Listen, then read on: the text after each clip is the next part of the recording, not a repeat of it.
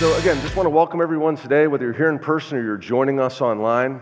You know, God has made each of us unique, and when He brings us together to a church, each church is unique also. So I think it's important that we remind ourselves what makes 4 Mile Church so unique. And we kind of have 3 things that we focus on. First, we're a church on mission. We have a vision to reach the tri-state region and beyond, making fully devoted followers of Jesus Christ. And we do that by taking our next steps towards Christ together, day by day. And our next steps as a church, as many of you know, are these pillars. And so after Easter, we're really going to be focused on how we use these pillars to encourage and build ourselves up in ways that allow us to reach that great vision. We're also a church with flaws. That's why we say here that it's okay to not be okay. And that's important to remind ourselves of, because sometimes we start to think that we're pretty good. But we also don't want to stay in that not okay place, even though there are no perfect people here. And that's why we love you enough to tell you the truth. And that's the truth in the person, words, and works of our Savior, Jesus Christ. And we're learning about that truth from King David over the last couple of weeks, as just you saw up here on the screen, Psalm 51. It's a famous psalm of repentance in response to David's sins of adultery and murder and abuse of his office as the appointed king of Israel. Now, the last 2 weeks, we focused in particular on his 12 petitions and how David was so focused on his dependence upon God for his steadfast love and his abundant mercy to forgive him. And then this week, we're going to take a look at his reaction to it all. How does he respond to being forgiven? And so let's focus in on our scripture for today. It's basically broken into 3 parts. Then I will teach transgressors your ways, and sinners will return to you. Deliver me from blood guiltiness, O God of my salvation, and my tongue will sing aloud of your righteousness. O Lord, open my lips, and my mouth will declare your praise. For you will not delight in sacrifice, or I would give it. You will not be pleased with the burnt offering. The sacrifices of God are a broken spirit, a broken and contrite heart. O God, you will not despise. So when we think about all that David has gone through, as he's gone through this process of grieving his sin, and then we think about all that we go through when we confront our sin, and then we're forgiven, we can't help ourselves but to respond in 3 ways, as we see David did, with this intense desire to serve God, to praise God, and to please God. Just 3 straightforward points for today. This is how we respond to God's amazing gift of forgiveness. Our first response, serve God.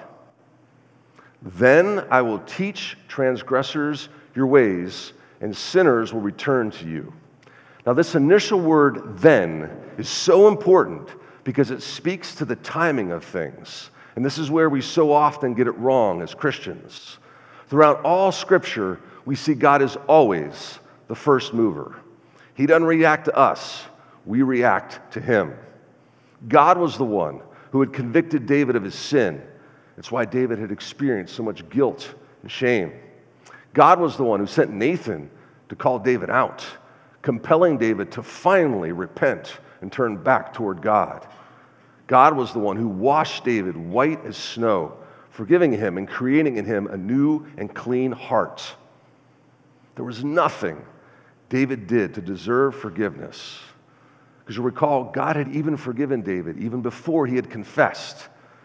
You see, it's not what we do, it's who God is, steadfast in His love and abundant in His mercy, that leads to our forgiveness. And once forgiven, free from the guilt and shame, David is then, and there's that word, compelled to respond to God. So just think about how the timing of things, God as the first mover and us as the responder, how much it impacts our faith. It's absolutely huge because the world is all about proving yourself first, and so are just about every other religion out there. And that's what makes Christianity different from all other faiths. We serve a God who loves us first, despite our failings. And when we absorb that truth, we make it our own, our whole outlook changes when we see it. That we don't do good things to earn God's love, No, it's because of God's love that we respond by doing good things, by serving Him. I hope you hear that today. It's such an important message.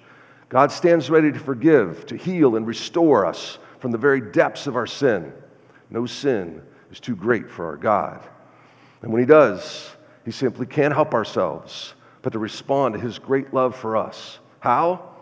By serving God, like David desired, teaching others about God's ways. That's the word, ways. That's our response. So what are God's ways? How do we teach His ways to others? Well, they are the ways of His abundant mercy, His steadfast love, and these amazing gifts of repentance and forgiveness. These are the ways of God that David desires to teach others. He simply can't help himself. So do you see how important it was for David to spend time in that dark valley of the heartache of guilt and shame with his sin? And it's why the Bible speaks so often of this doctrine of total depravity and this issue of sin in our lives, because that's where we see our true condition. It's not until we see our sin for the nastiness that it is that we can begin to appreciate God's gift of forgiveness. And it's why we have to be so careful these days, because we live in an era where talking about sin tends to offend people. It's risky to call people out when they screw up like Nathan did to David, because it might hurt their feelings. Besides, what they're doing isn't really wrong in their own minds, because it's all relative to their version of truth. Or it's just the way they are. After all, we couldn't possibly imagine all that they've been through in their life. And no doubt many of us have been through some terrible things, but we can never use that as an excuse. If we can't take being called out, or we keep twisting truth to justify our behavior, or we continue to excuse ourselves because of all the tough things that we've been through, then we're still in a place where we're covering up our sin, just like David initially did. No, it's not until we are at the point where we can't take our sin another day, the guilt and the shame associated with it is just too much, that we'll finally confess our true condition, sinful since conception. And only then can we truly repent, turn back to our loving and merciful God who promises to forgive and to restore a right relationship with Him. That is the powerful lesson that David has learned, and he can't wait to serve God by sharing it with others so they too can repent, be forgiven, and return to God. That's what this season of Lent is all about. It's a time to focus on these amazing gifts of repentance and forgiveness. And perhaps the best way of teaching it to others is by practicing it with them directly. As we sin against God and as we sin against each other, we've kind of used this as a way to remember that when we're walking together with someone in unity, and then we sin against them. We put distance between ourselves and them. And the only way that's restored is through a twofold response: a repentance, turning from it, and then a forgiveness to restore. Just like you see on that graphic up there, two people walking down the well-lighted path, darkness on either side, but they're walking in the ways of God, the ways of His steadfast love, His abundant mercy, and exercising these gifts of repentance and forgiveness to restore broken relationships. As David expresses here, restoration naturally leads to ministry. When we've been forgiven, God stirs this powerful urge within us to serve Him by ministering to others. Our second response: deliver me from blood guiltiness, O God of my salvation, and my tongue will sing aloud of your righteousness. Lord, open my lips, and my mouth will declare your praise.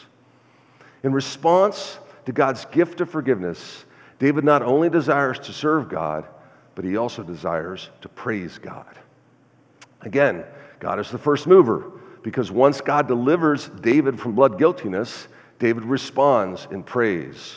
So what is blood guiltiness?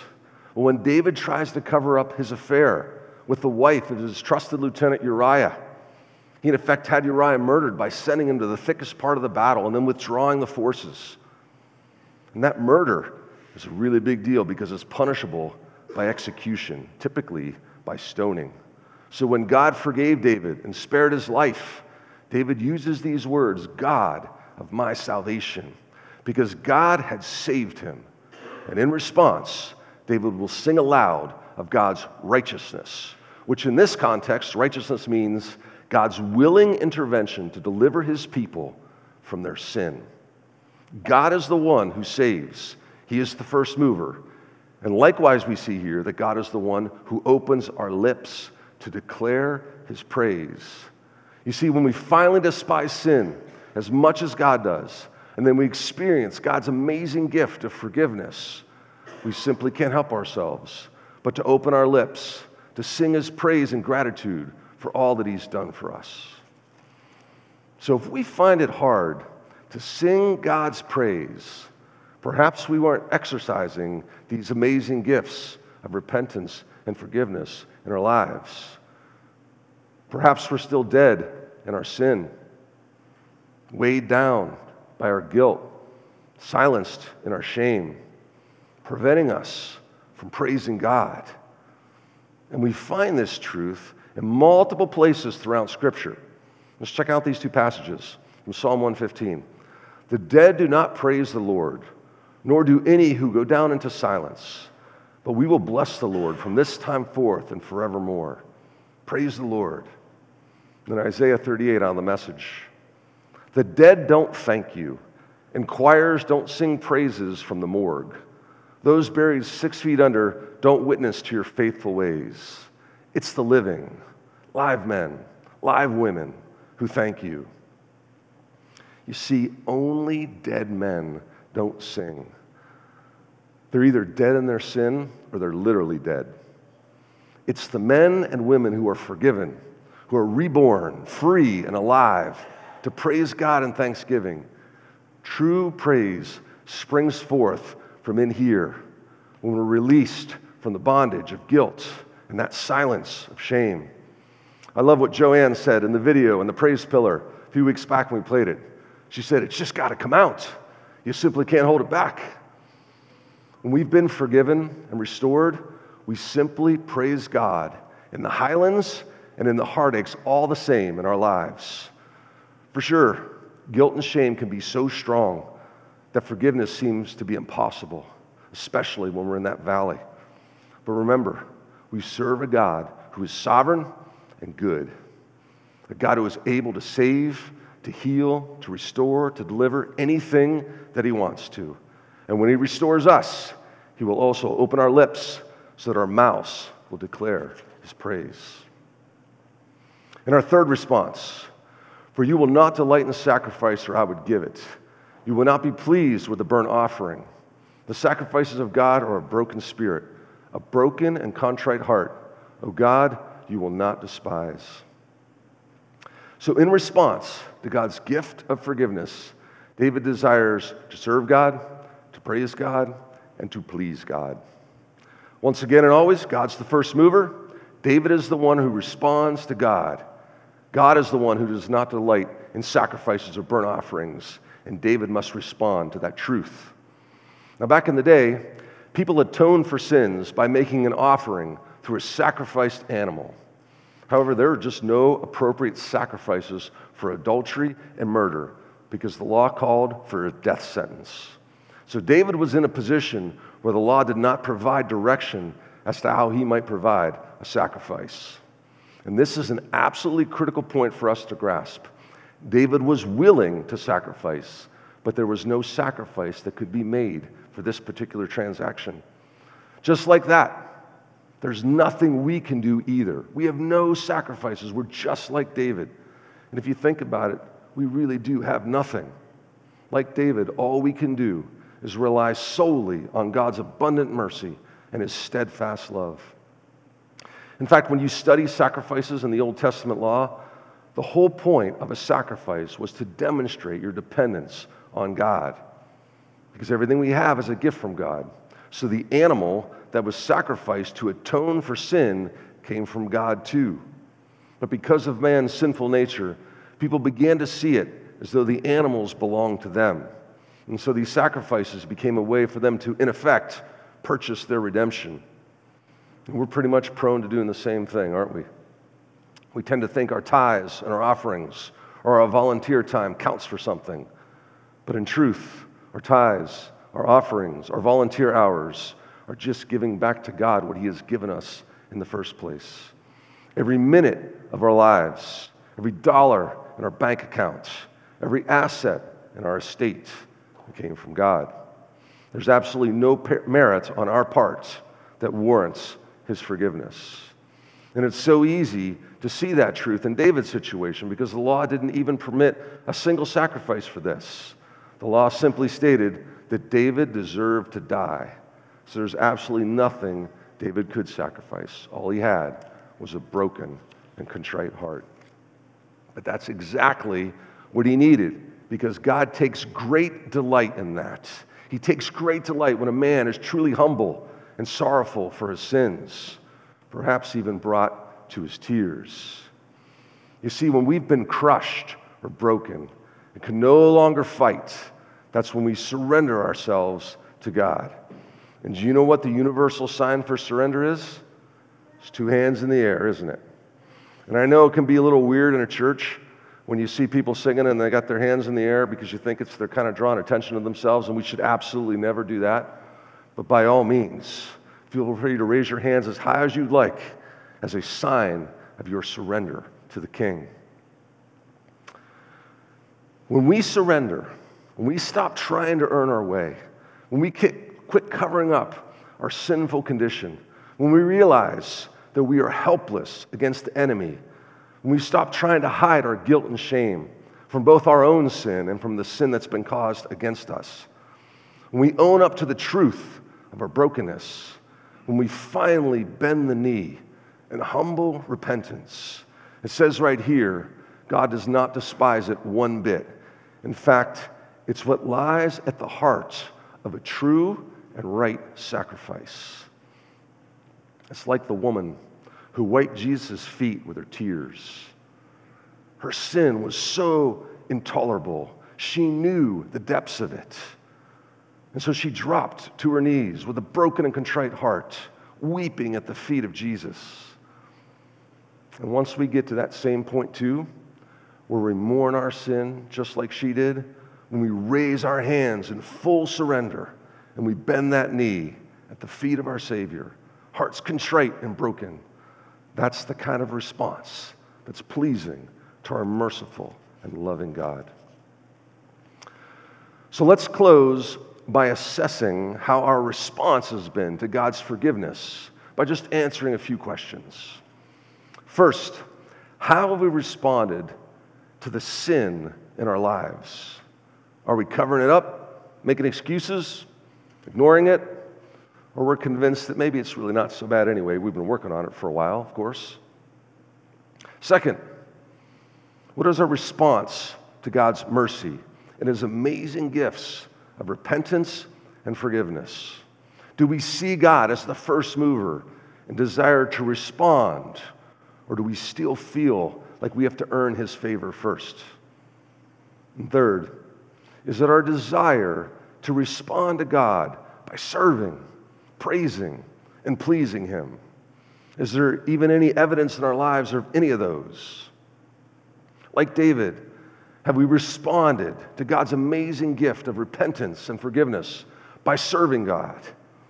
How many people in our lives have we shared the good news of His abundant mercy and His steadfast love with? How many people have we ever invited to church or a church function or a Bible study before? Could we make it throughout the entirety of our lives as professing Christians, never having invited anyone to come along with us? Who have we sinned against lately? Have we shown them what it looks like to repent? Who's sinned against us lately? Have we shown them what it looks like to forgive? Like David, have we responded to God's amazing gift of repentance and forgiveness by praising God? Do we look at a sunset and break out in praise? Do we wake up each morning with praise on our lips and close out each day with praise and gratitude for the love in Christ that we experienced throughout the day? Do we do like Tyler does when no one's around? Go out to his garage and just dance around like a crazy man? Do we sing at the top of our lungs in our cars or in our showers? Or do we even sing at all? Are we just dry bones, dead men who can't get over themselves enough to mouth a word of praise to our merciful and loving God? Like David, have we responded to God's amazing gift of repentance and forgiveness by pleasing God? Not with our giving, our prayers, our volunteer work, our Bible studies, but with the only way possible, with a broken and contrite heart. Have we ever raised our hands in surrender, or does that just make us feel a little too uncomfortable? When is the last time we bent our knee in humble repentance? Because when we finally live out our faith, acknowledge and experience God as the first mover, and that our God is all-powerful, ever-present, all-knowing, able to save, to deliver, to heal, to restore anything that he wants to. When we experience his abundant mercy and steadfast love and exercise his gifts of repentance and forgiveness, we won't be able to help ourselves.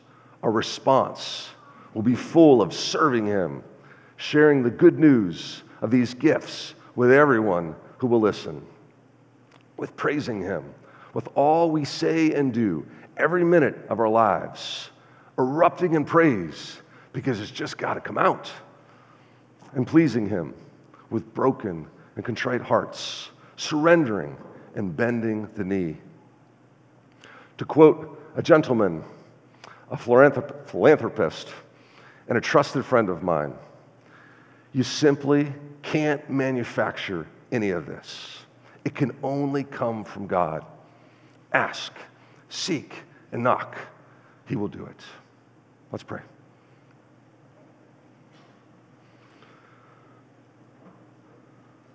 Lord, thank you for your word today and always.